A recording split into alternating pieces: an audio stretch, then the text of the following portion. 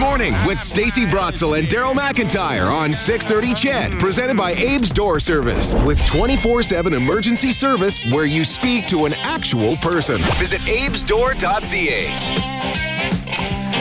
6:38 on a Friday morning. This morning with Stacey and Daryl, and our regular check-in with Mercedes Stevenson, host of the West Block, which airs on Global Television on Sunday mornings at 10 o'clock and also at 11:30 at night. Plus, you can also hear it, if you like, right here on 630 CHED on Sunday mornings at 11 o'clock. Good morning, Mercedes. Good morning. Hello, my friends. How are you?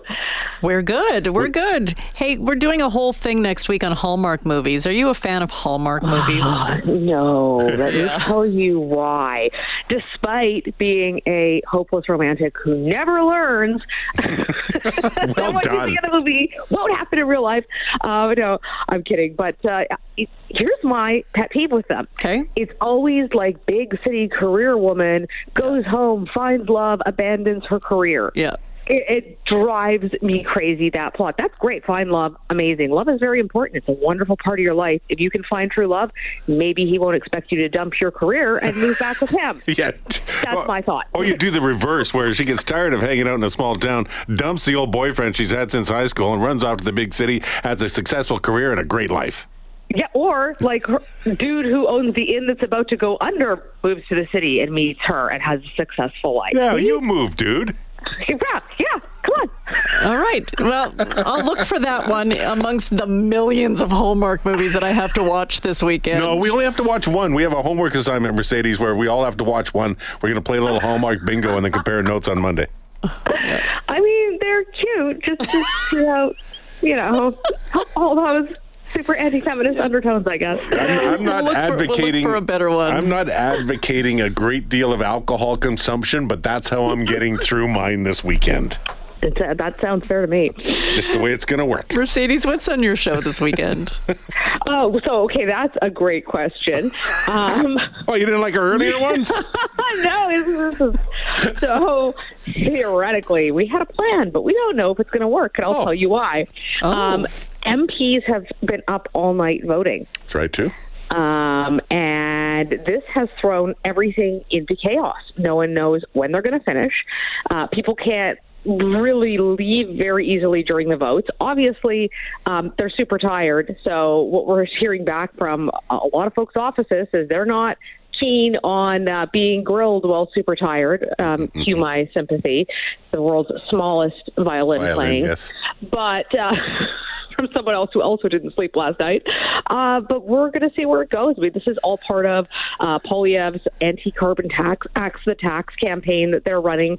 These procedural games that he's playing, but they're legit procedural games. You're allowed to play them. But this has thrown the first part of our show into disarray. So theoretically, we're doing something on the carbon tax and the environmental standards launched this week. Okay. But I'm not entirely sure that's going to play out, to be honest. So we'll see where that goes. The second part of the show, which is of course locked in because it's related to the military, and good old reliable military folks commit and show up.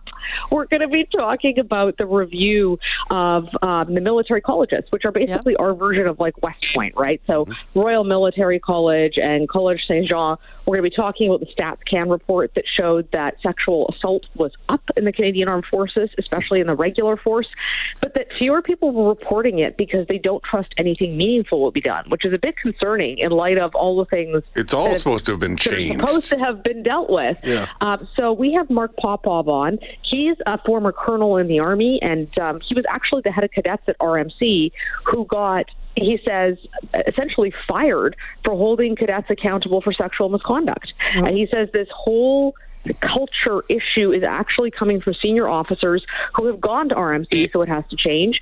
And we also have the first woman cadet to graduate from RMC who wrote the Stone Frigate on the show to talk about her experiences and what she thinks needs to change, because that's sort of like the nub. You can put all of the people in appointed positions you want and talk about that, but if you don't change the culture of the people who are going to lead an organization, it's really hard to make change. And that's a big thing, changing culture. Thanks, Mercedes.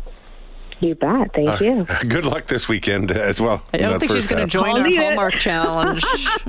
I might be trying to volunteer for Hallmark movies by the end of that'll be our A block. For my thoughts on Hallmark. On Hallmark movies. Perfect. If you need some guests, you know where we are. Yeah, exactly. I'm going to call you guys for backup. Okay. West Block host Mercedes Stevenson joining us. Of course, you can watch it again on Sunday morning at 10 o'clock, or you can listen to it right here on 6:30 Chat on Sunday morning at 11 o'clock. All right, we're going to take a bit of a break. It's the time of year where, it might be a little bit more tempting to stay a little longer at a party, maybe have a few more drinks than you normally would. We're going to tell you about this year's Checkstop program after this. It was the heat of the moment, telling me what my heart meant. The heat of the moment, showed in your eyes. Abe's Door Service, where service is their specialty. Proud sponsor of This Morning with Stacey Brotzel and Daryl McIntyre on 6:30 Chad. Tis the season, 6:46. We are in Checkstop season. Really, there can be Checkstops at any time of the year because not having impaired drivers on the road seems like pretty much a no-brainer. Everybody, I think, is on side with that. But certainly the holiday Checkstop campaign, because there are so many parties, there are so many other opportunities, I suppose, for something like that to happen. So, a few questions about how it all works. So, Constable Seth Dodman Casemore from the Impaired Driving Unit at EPS has joined us in studio to help us out with some of these questions. Good morning. Good to have you here. How are you? Good morning. Thanks for having me. You bet. Maybe move a little bit closer to the mic so we can hear your voice. Can we talk a little bit about this year's Checkstop campaign? Yeah, absolutely. So it kicks off every December, and we'll run a summer one in the summer as well. Obviously, there's more gatherings. People are seeing friends and family and coworkers.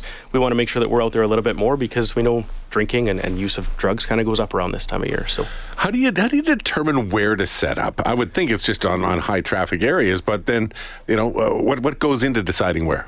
Well, like each Checkstop event kind of has its own geographical area, and we'll look at statistically what it's looked like for the last couple of years as far as number of impaired drivers we've located, and obviously areas that have higher gatherings. Place like West Edmonton Mall, obviously, there's how many venues there that kind of obviously people drink, and it makes a bit of a difference kind of focusing on those areas.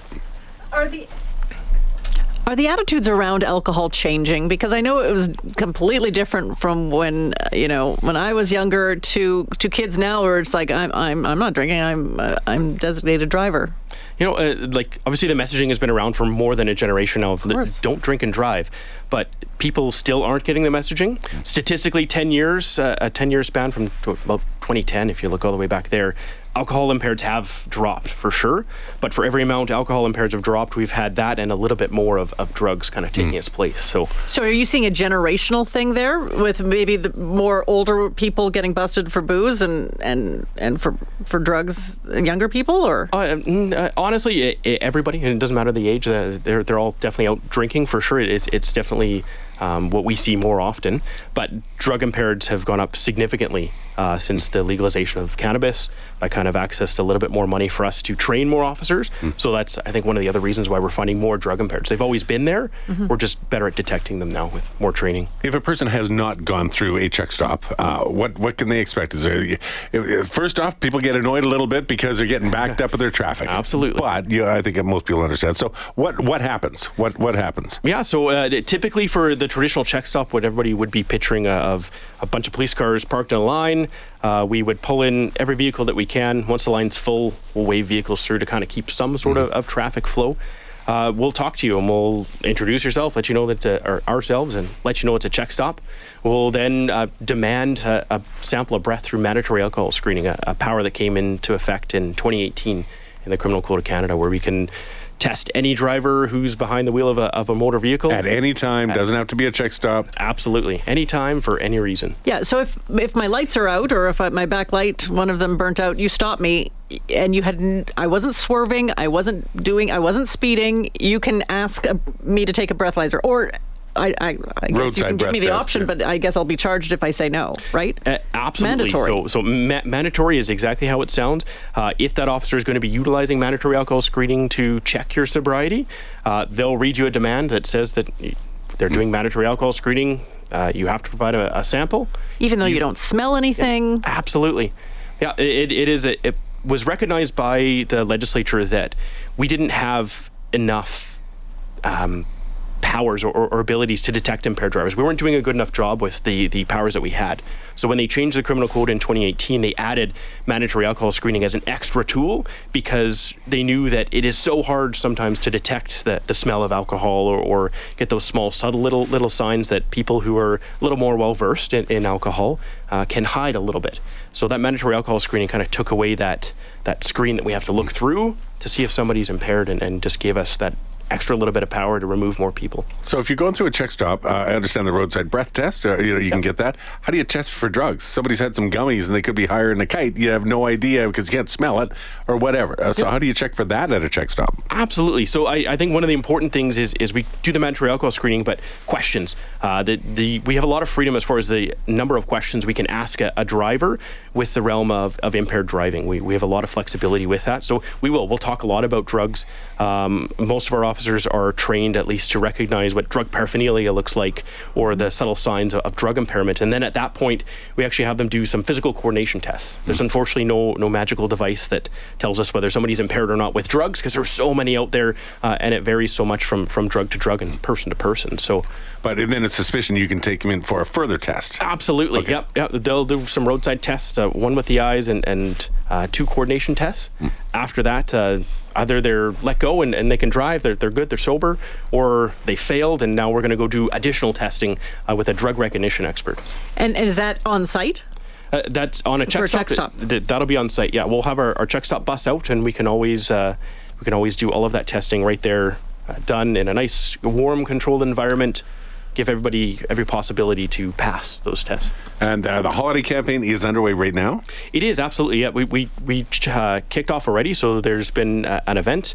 The first 6 hours of the event, we removed 8 impaired drivers off the road. So we're doing okay as far as removing people, but it's terrifying that we're getting that many people in that short span of time. Yeah, if that one check stop, you got 8. So how many elsewhere around the city?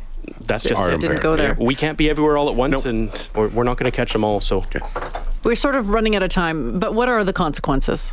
Well, you're looking at it's about $6,500 all in as far as a financial commitment for the first time of an impaired driver. So 15-month license suspension. The first 3 months of those, you can't drive at all. After that, you can have an interlock device installed in your vehicle. It's kind of like a blow box. And that's before court? That's before court. Alberta's removed a lot of court away from this. Okay. So you'll get a $1,000 fine. The vehicle goes to car jail for 30 days, so you can't have access to your vehicle for 30 days. You have to pay the tow fees and the impound fees, education courses, potential other license restrictions that the province can put on you from there. All to save $60 on an Uber. Absolutely. Not at all worth it. Doesn't seem worth it, does it? Not at all. Nope. Constable Seth Dodman-Casemore, thanks so much for coming in. Really appreciate coming into studio to chat with us about this morning. Thanks very much for allowing us the opportunity. You bet.